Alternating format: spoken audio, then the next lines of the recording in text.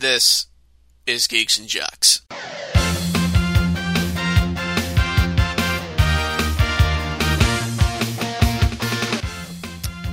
Welcome to Geeks and Jocks, bonus episode number 6.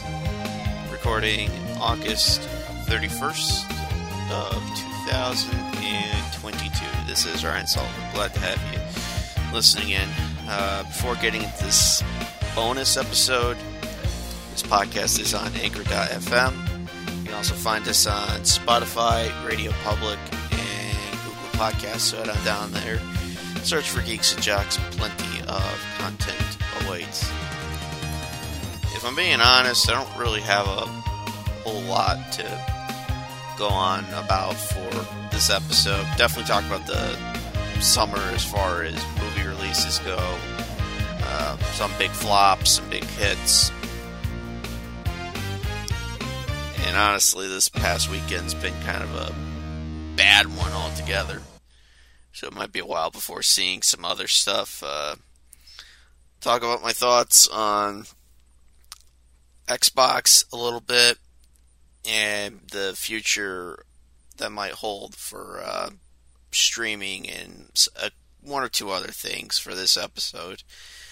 There might be some other things I'll bring up too, but see how that goes. So I'm going to start off with gaming a little bit because one of the big things going on is, I mentioned this earlier in another podcast, the end of games with gold as a whole for the Xbox 360.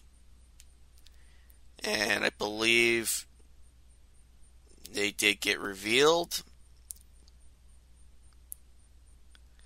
So,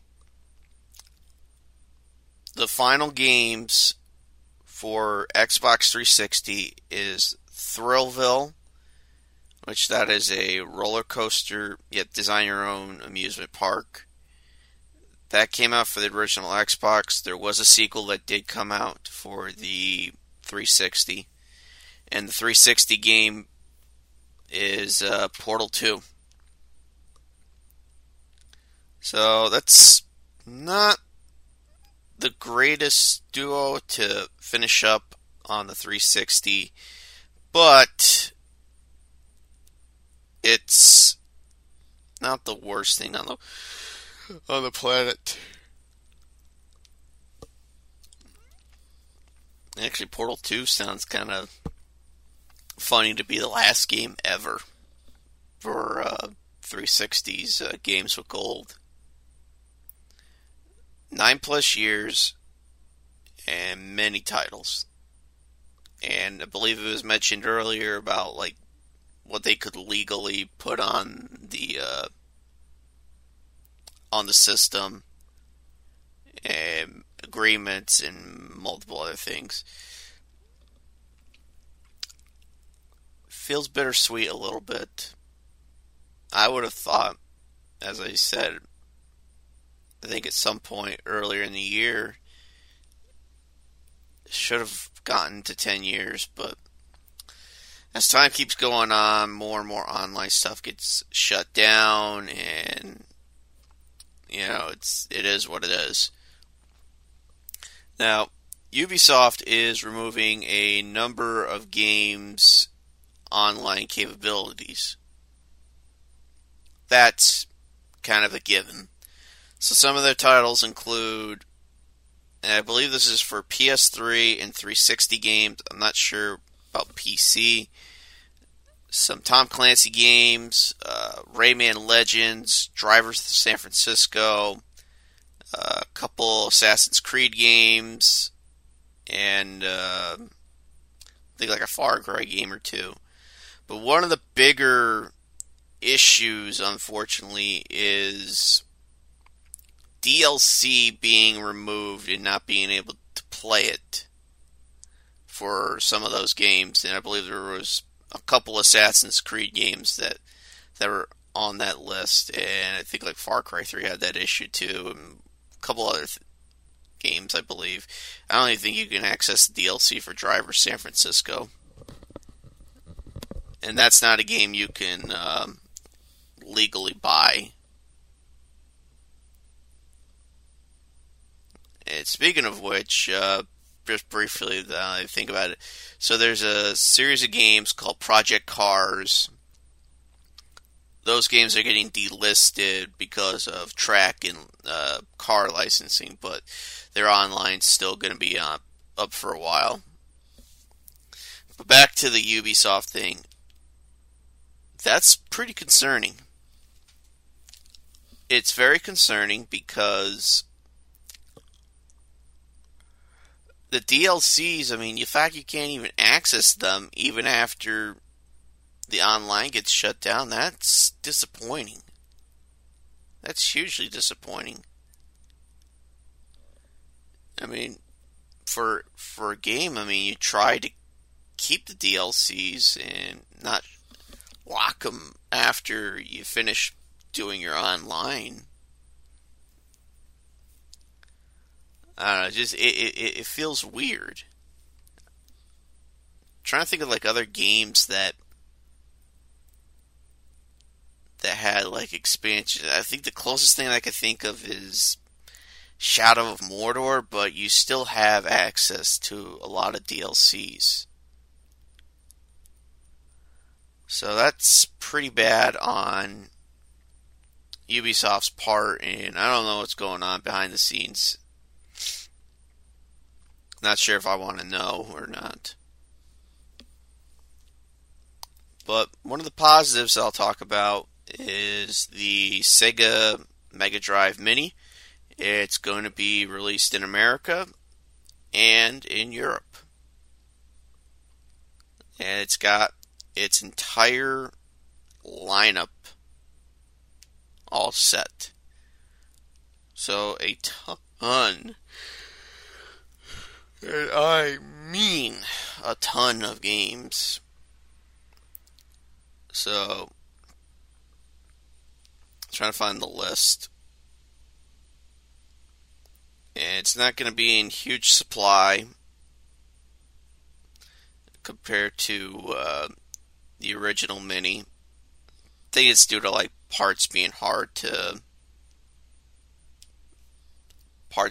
find for stuff like that, because I think Sega wants to do. I think they wanted to do. What was it? I think they were thinking about doing like a Saturn Mini or something.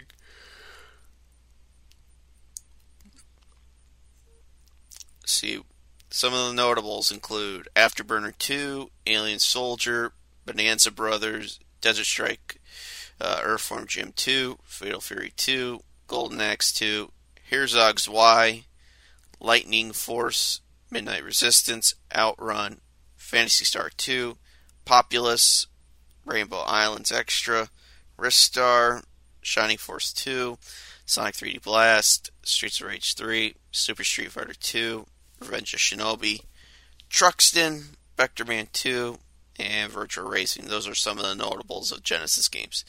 Now, there aren't a lot of Sega CD games on here, but Echo the Dolphin, Echo Tides of Time, those are generally well liked.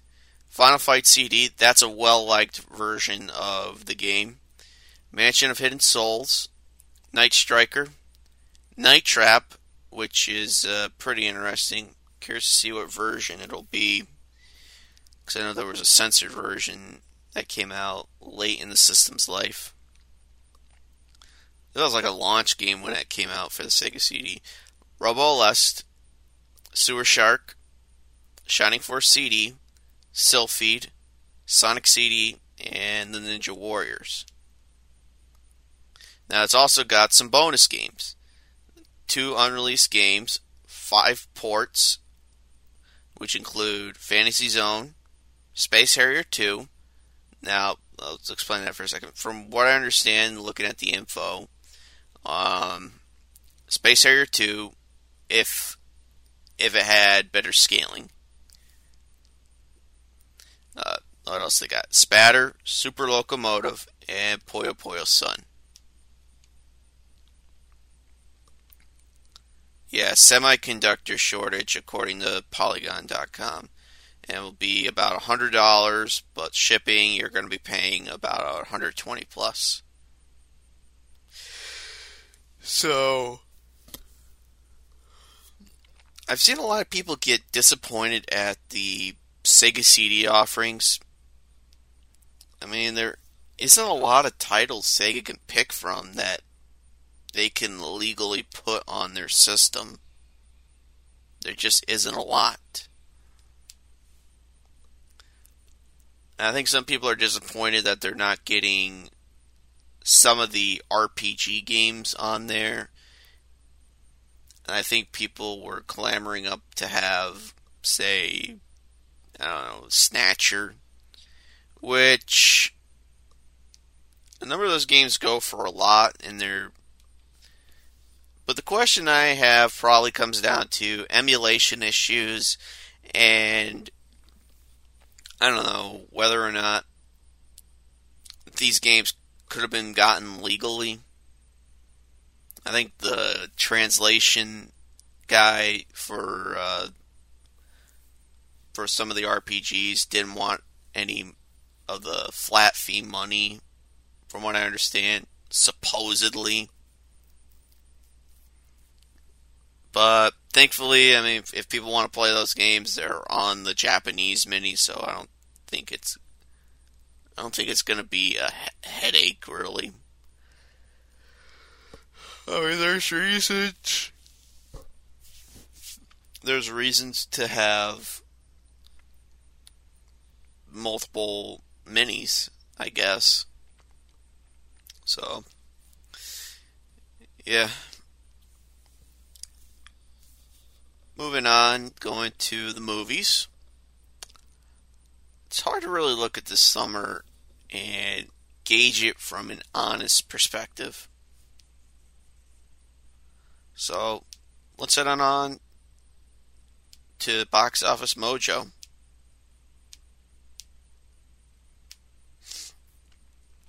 Because I know this weekend was pretty disappointing. The fact that The Invitation this weekend made just about $7 million. $7 million.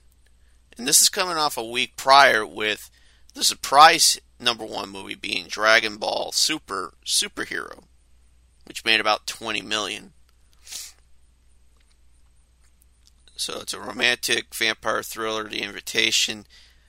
From what I understand, according to the site, worst weekend since 2003 for a number one movie. The 2003 movie was Dickie Roberts, former child star. Oh my goodness. Top movies. So, gonna take a look at the numbers altogether. Obviously, Top Gun Maverick's still leading the way, and it's not too far from $700 million. The likelihood of it reaching it could be there. It's just how much more of legs does it have before it's pulled out of theaters. The fact that it made almost $5 million says something. Doctor Strange in the Multiverse of Madness, that was a huge hit. Jurassic World Dominion, see how well that did altogether, because it made almost $1 billion. Though it's probably slowed down dramatically now. Probably not even making any money. I'm trying to find like the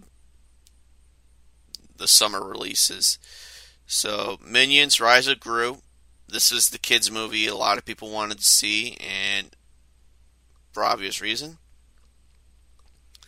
As usual, Illumination finding its way through success with decent budgets and in a franchise that has been pretty strong over the course of 12 years. This was supposed to come out a couple of years ago, but I'm sure the wait was worth it. Thor: Love and Thunder. This has got to be disappointing for Disney.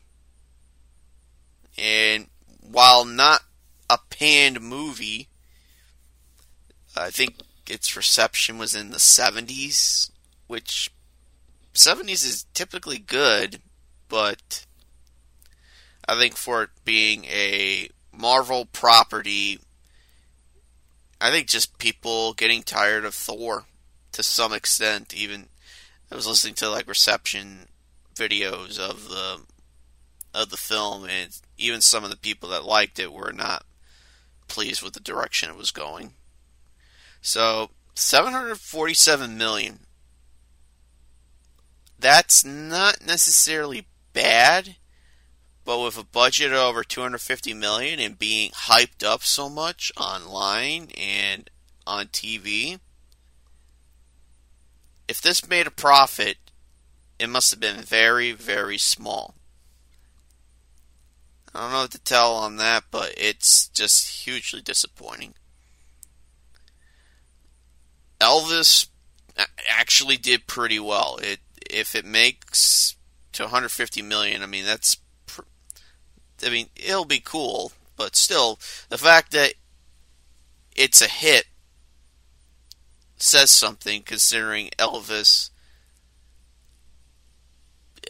This guy in real life was from the 50s through 70s, and the mystique surrounding his death and whether he is alive or not. I mean, sure, but the fact that it did really well. I mean, people like music type stuff. And I think it's interesting to see the perspective of what it was like back in the 50s and 60s. So, one of the biggest disappointments was Lightyear. I think the people making it, I think I'm inclined to believe a ton of the problems associated with this movie. I mean, the fact you have no Tim Allen, not even for like a cameo, and Allen opened up on multiple websites about his feelings on the movie. He just doesn't like that it's a different crew compared to the Toy Story movies. And the critics, even the ones that kind of liked it, were like, this is not a movie that gives a reason for Andy to want the toy. It just seemed like it had an identity crisis. And the fact that it was banned in several countries for trying to have a political statement, even if it was very brief, I mean, sorry. This has got to be probably the biggest disappointment of 2022. Just to look at the total numbers altogether. 226 million worldwide. 118 domestic, 107 plus internationally. And this was a $200 million budget. Disney is one of those companies that thinks $200 plus million budgets is still a fashionable thing, when that's not the case. The Minions movie, I'm just going to look that up. I want to look up the budget for Minions Rise of Gru again. I really want to look into it. Minions Rise of Gru budget.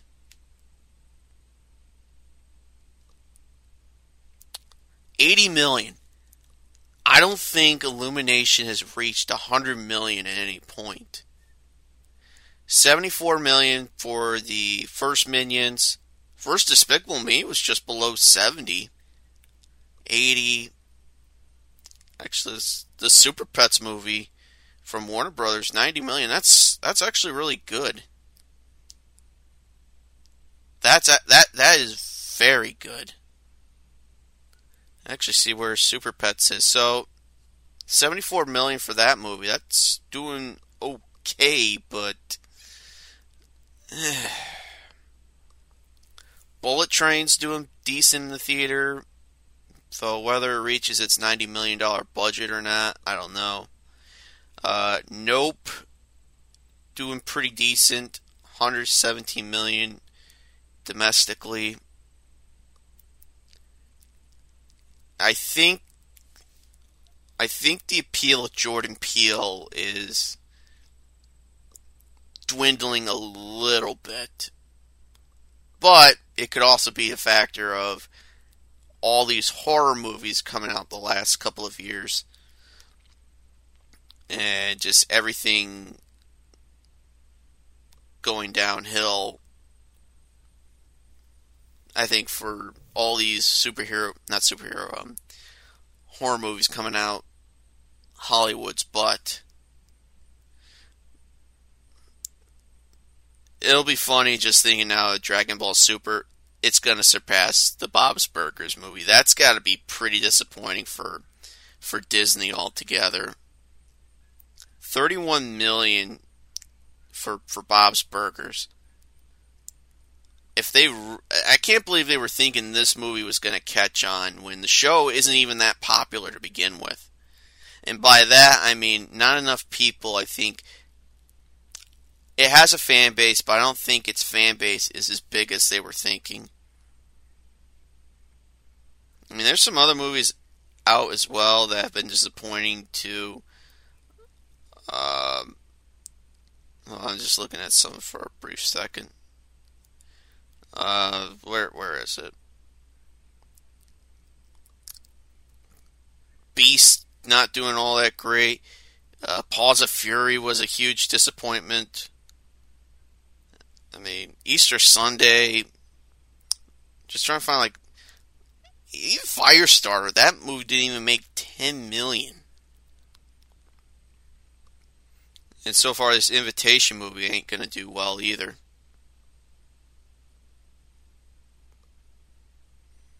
I mean, a lot of the success comes from obviously Jurassic. Over 2.4 billion, excuse me. Actually, over 3 billion comes from Top Gun, Jurassic World, and Doctor Strange. Actually, you know what? Add up almost 5 billion from Batman and Minions. I wonder how much altogether. Yeah, over 5 billion. So obviously the increase has been going up tremendously since the pandemic began 2.5 years ago. Just looking at averages, I mean, one of the best averages since at least 2002. Actually, you know what? Take it back. 2010. No, 2009. People have been wanting to go see movies. They want to go back and see the movies. Try to look at the best average for high grosses. 98, primarily probably Titanic and some other movies like Something About Mary, Saving Private Ryan. People actually wanted to see movies. 22.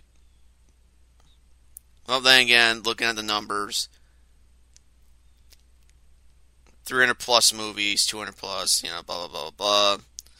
Yeah, the number of issues for movies coming out in theaters and all the indie stuff coming out. And yeah.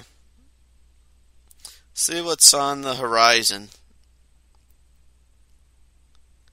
I don't know why you would want to do a reissue of Spider-Man No Way Home.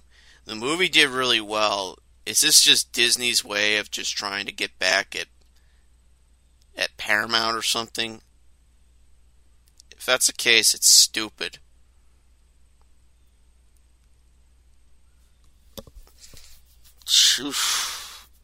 Couple alterations to movie releases, which includes Shazam, Fury of the Gods, and Aquaman Lost Kingdom. You talk about a disaster for a movie set. How about all those DC movies? I mean, The Flash with the Ezra Miller guy getting arrested and crimes against him and all this mental issue, bogus stuff. It's like, this guy's crazy. And I think he definitely hurt his chances of being the Flash. I think he might have gotten fired, but definitely have to double check on that. He makes himself look really, really bad. And who knows what's going on with the Aquaman thing. I think the Batgirl movie got canned for both streaming and theaters. So the future of DC Comics is in a weird spot, because they have a Joker 2 coming out, and they confirmed Harley Quinn going to be played by Lady Gaga. It's going to be like a musical film.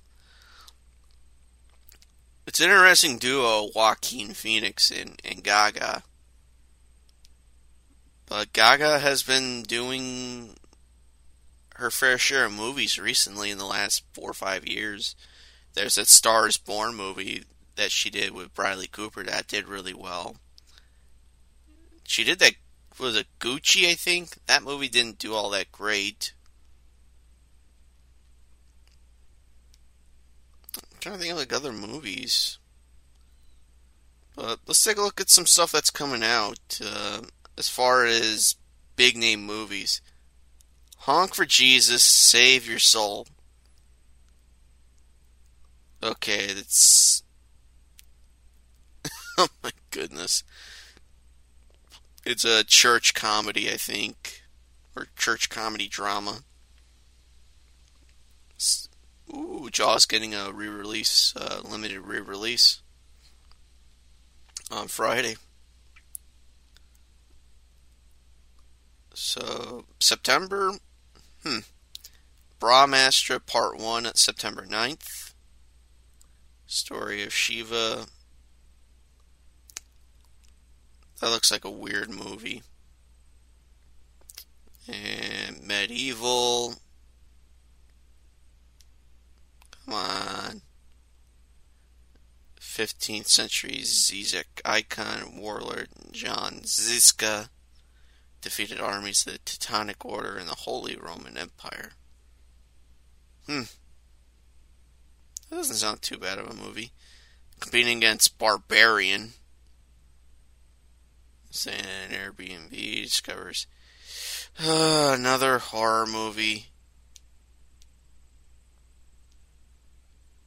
Oh, is this the Zach Cregger film? Let's just take a look at that for a second. Barbarian.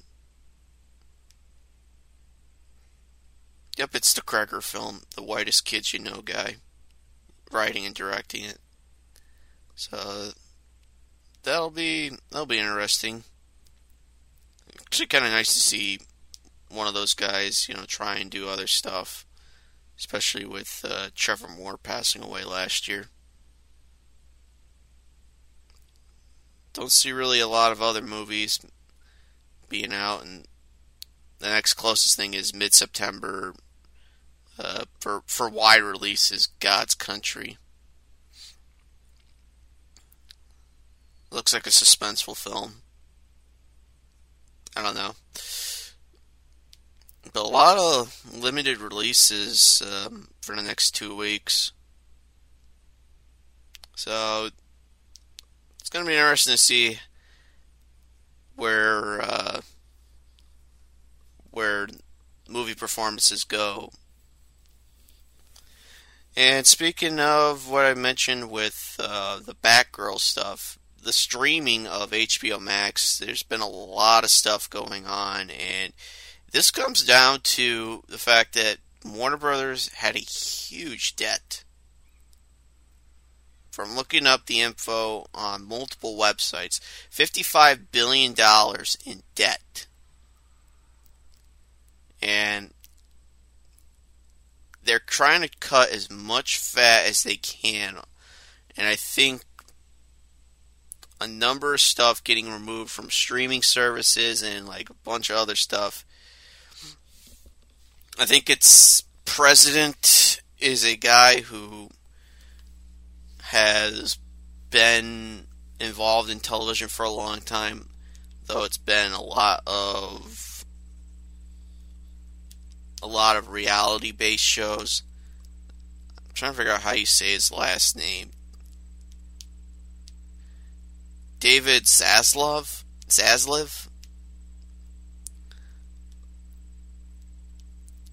So, trying to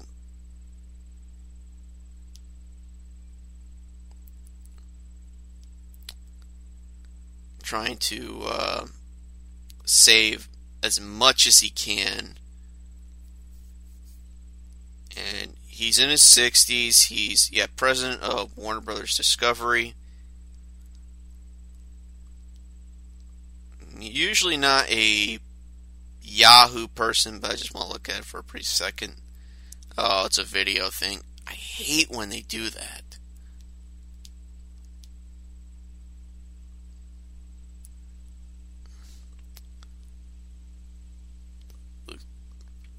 I don't know what it's but the way they're trying to shape things up over at Warner Discovery, I mean, they're trying to do a lot of things. But probably the biggest thing doesn't have to do with the streaming service, but I think trying to shape up CNN. And one of their big things that they did was get rid of Brian Stelter, who's pretty controversial. And I think what these guys are going for is trying to get back to where CNN was back when it was brand new, back in the 80s. They're trying to go back to fair reporting and balance of talking both political sides without having huge bias. And I think that's one of the other things as well with what they're trying to do with anything that is like political shows, whether it's serious or not. Because TBS, it was like back in July, they were in the midst of cleaning out shows that either were finishing or they try to cut due to like budgetary stuff, or getting rid of Full Frontal with Samantha Bee, which is a political comedy show. And the way I see it, I could see them at Warner Discovery thinking, okay, there's a point to being funny, but the way she approaches stuff, not so good. And she's in that Jon Stewart mold of those type of people. And there's going to be some heavy bias and some other stuff. And probably why they got rid of Stelter too for CNN. Try to clean up the image of CNN. Although they are keeping a couple people for the time being, but definitely sounds like a probationary period as far as Don Lemon and Jim Acosta. So I think what's happening is a lot of these people's jobs are on the line. Doesn't matter if you're on camera or behind the scenes. It tells me that this network is going under drastic changes. Drastic changes. And even the streaming, like I said, there's questions on whether it's going to be merging or not. I don't know. It's just a bad spot. A lot of stuff getting canned. And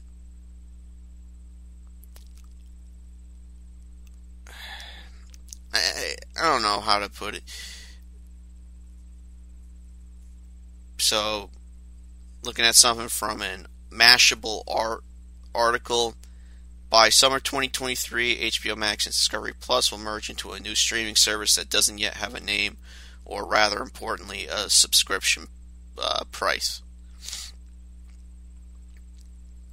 $20 potentially could be a risky play. Pretty expensive. Like, HBO Max is pretty expensive in itself. It's just a matter of when things will get back and when the stuff becomes more solid. Yeah.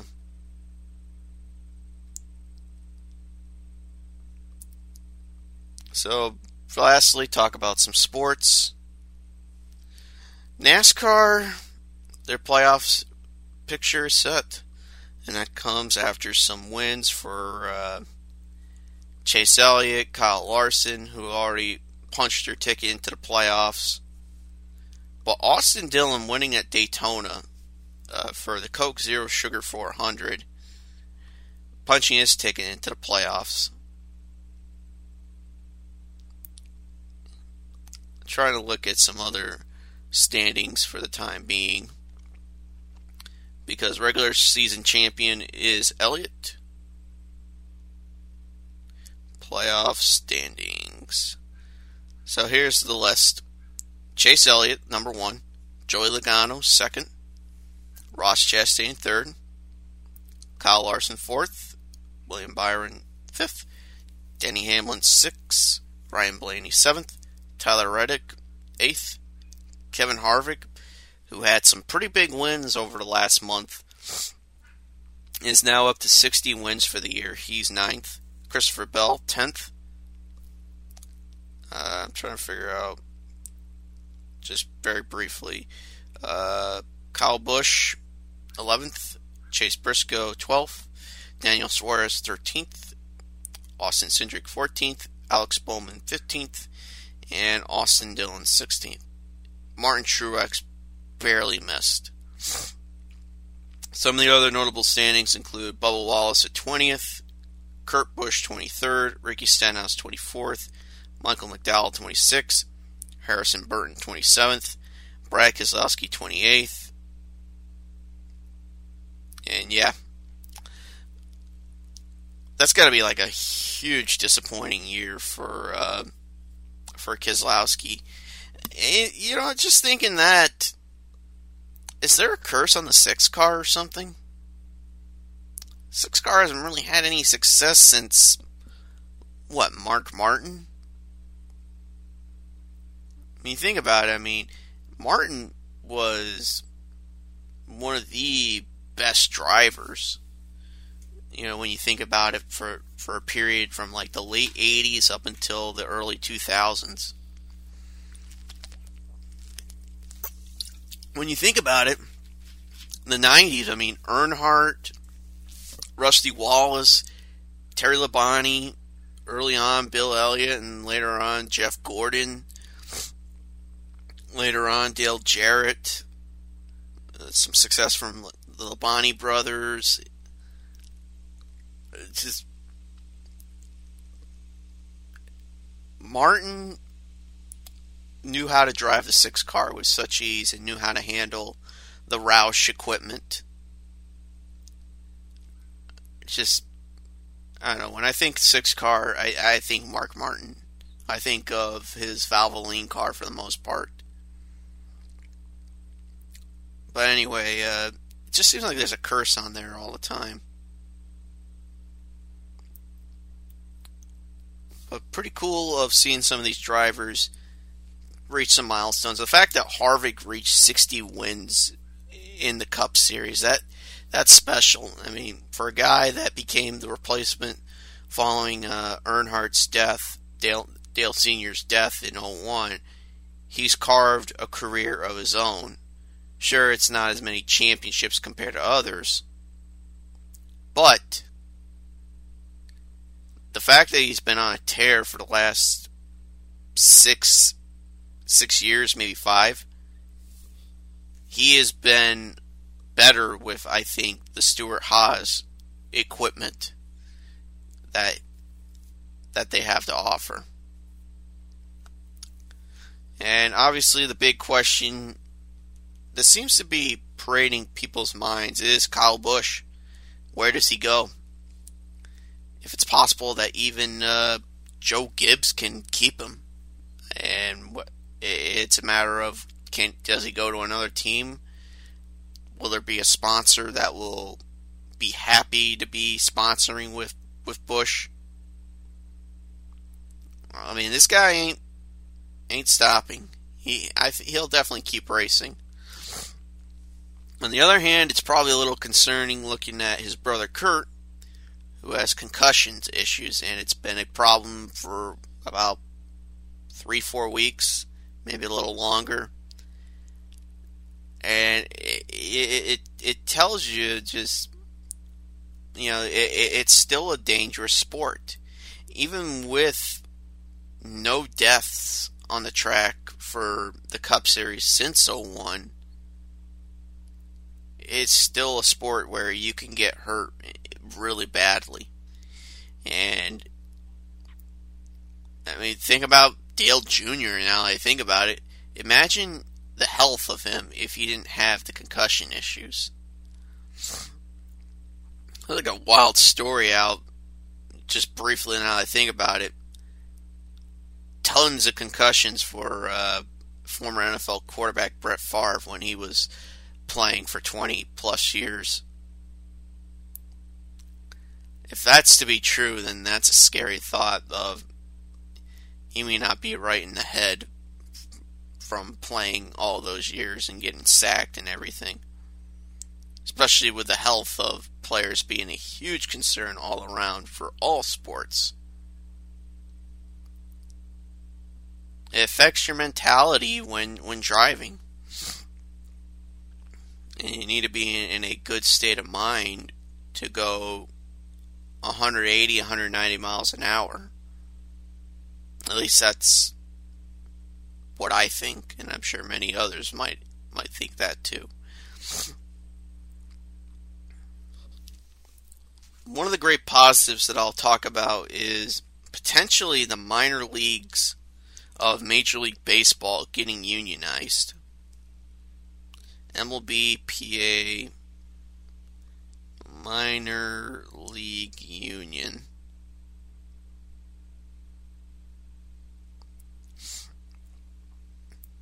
Unionizing minor league. Yeah, and this is what channel? This is KCEN TV.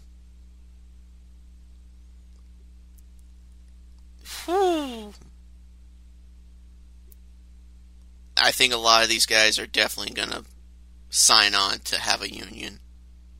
I think it'll happen. Because one of the biggest problems is, the money. Looking at some info on this KCEN TV, it's $500 to $600 a week. Man, not getting paid and just all this other stuff. That was like one of the big stories that I was thinking about a while ago regarding the LA Angels farm system. A number of players in that farm system retiring because of just not being able to live like a baseball player and be able to be healthy to play baseball. I mean, these guys don't get paid a lot, and the season is a bit shorter.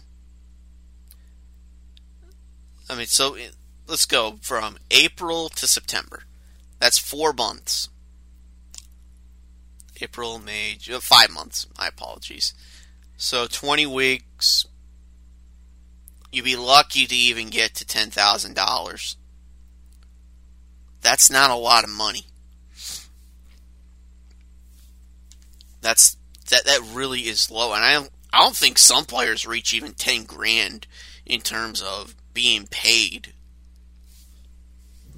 Although some incentives do keep some players on certain certain farm systems.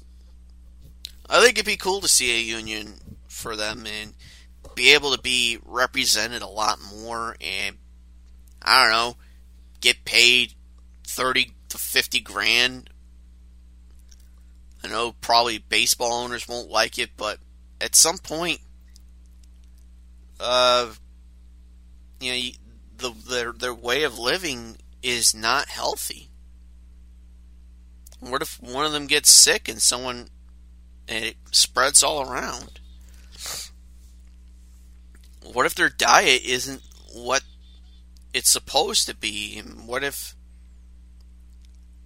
their health, they can't afford certain things to heal?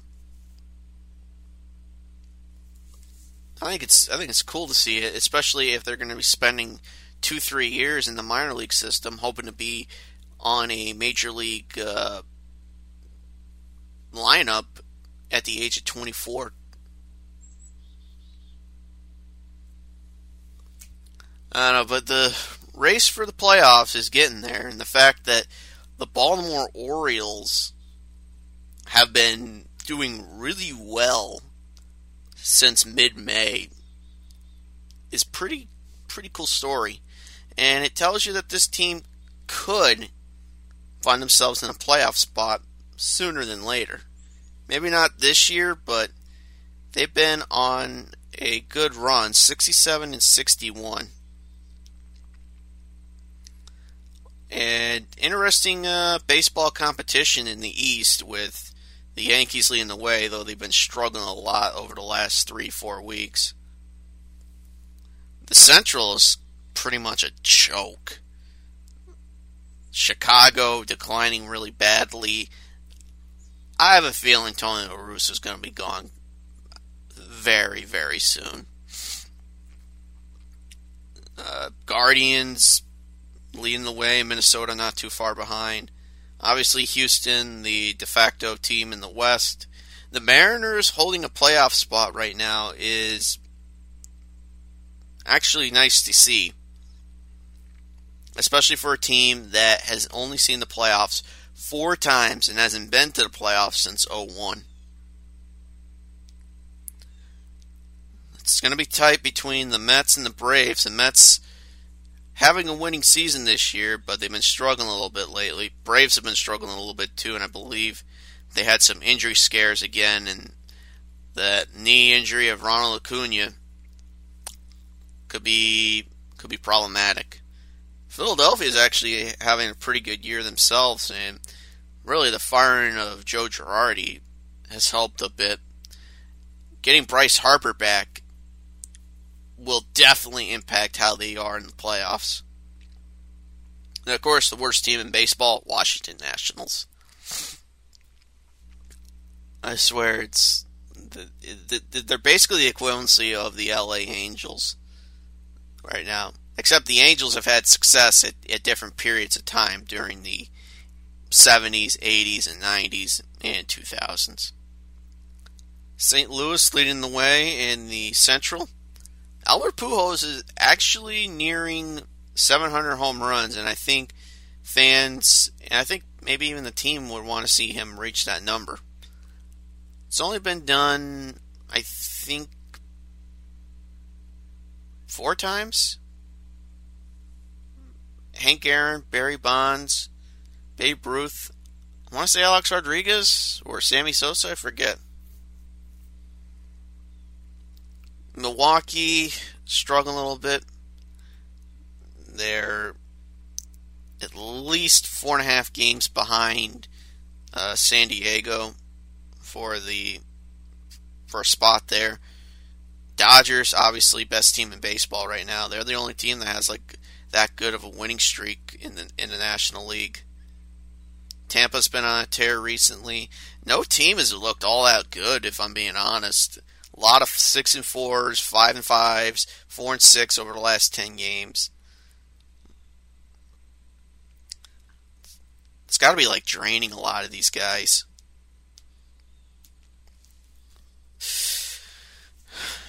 The playoffs will definitely be interesting.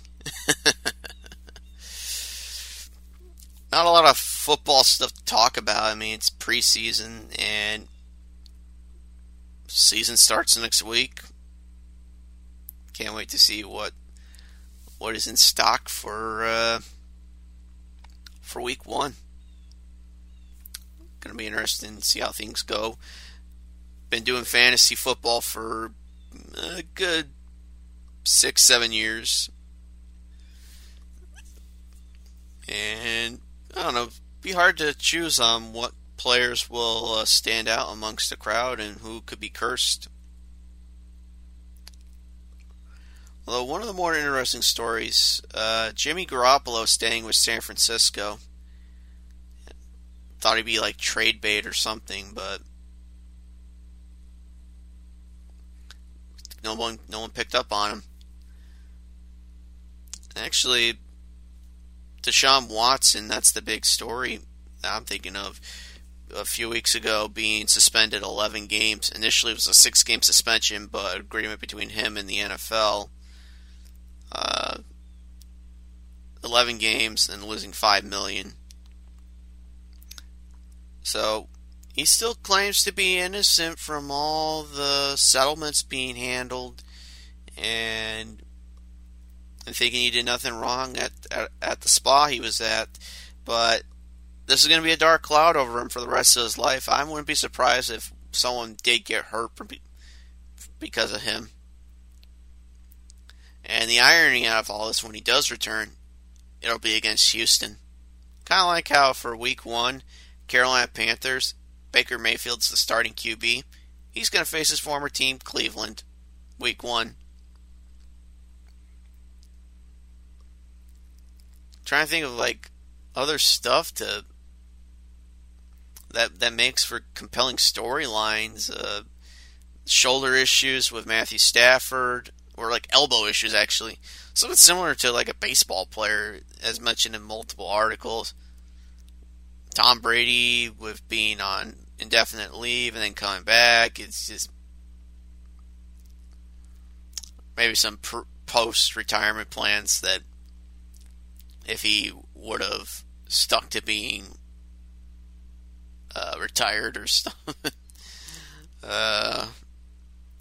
And lastly, talk some basketball very briefly. Retirement of numbers. So, not too long ago, Bill Russell passed away. And he was a pretty important guy for basketball.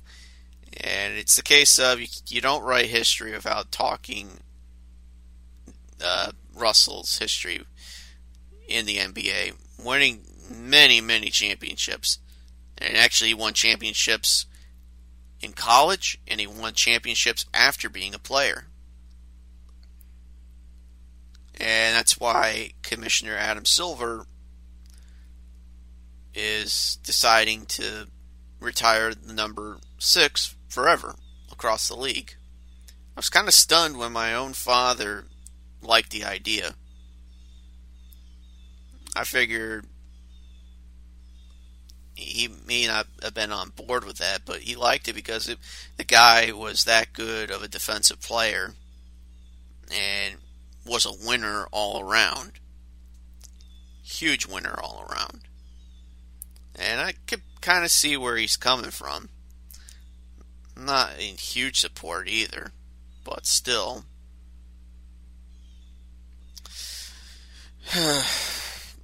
What I don't agree with is, I guess there's something going on with Silver trying to get the numbers 8 and 24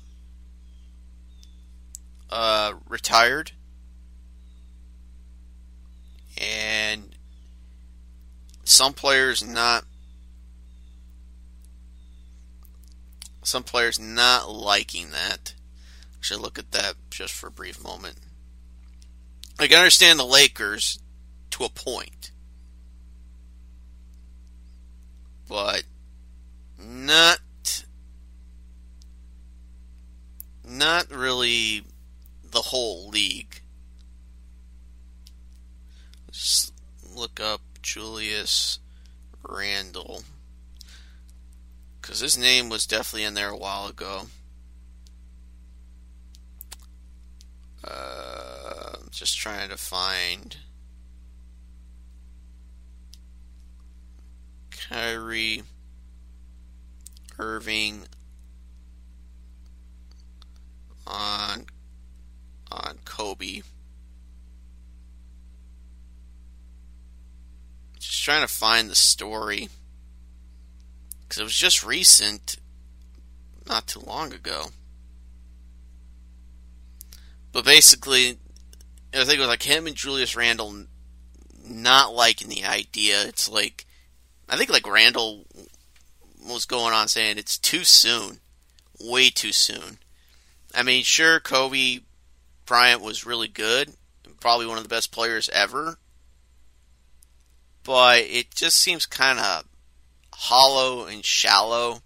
And not to mention, I mean, Bryant don't have the type of clean history of a Bill Russell. So, whether if the alleged thing that happened in 2003 did happen or not, I mean, that'll always be up for debate for many people. But it's just too soon. It's too soon to retire something like that. I mean, Jackie Robinson, even though he passed away in, 72? MLB waited until 97, which was about 50 years after he broke into the league as the first colored player in MLB. I don't know why they don't just wait maybe 30 years from now. Or at least wait until 2046. I mean, let this stuff happen naturally. It feels forced.